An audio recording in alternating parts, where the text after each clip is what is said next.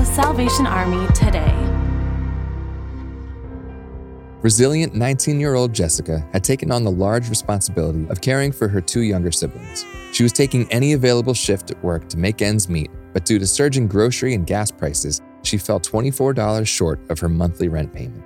Determined to keep a roof over her family's head, Jessica called her local Salvation Army to ask if they could provide any financial assistance. The volunteers at the unit immediately offered support, providing encouraging words as they reviewed her situation.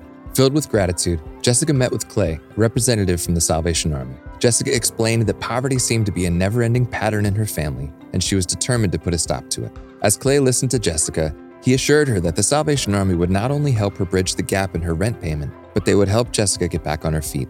If you find yourself in a similar situation, reach out to your local Salvation Army. We're here to help.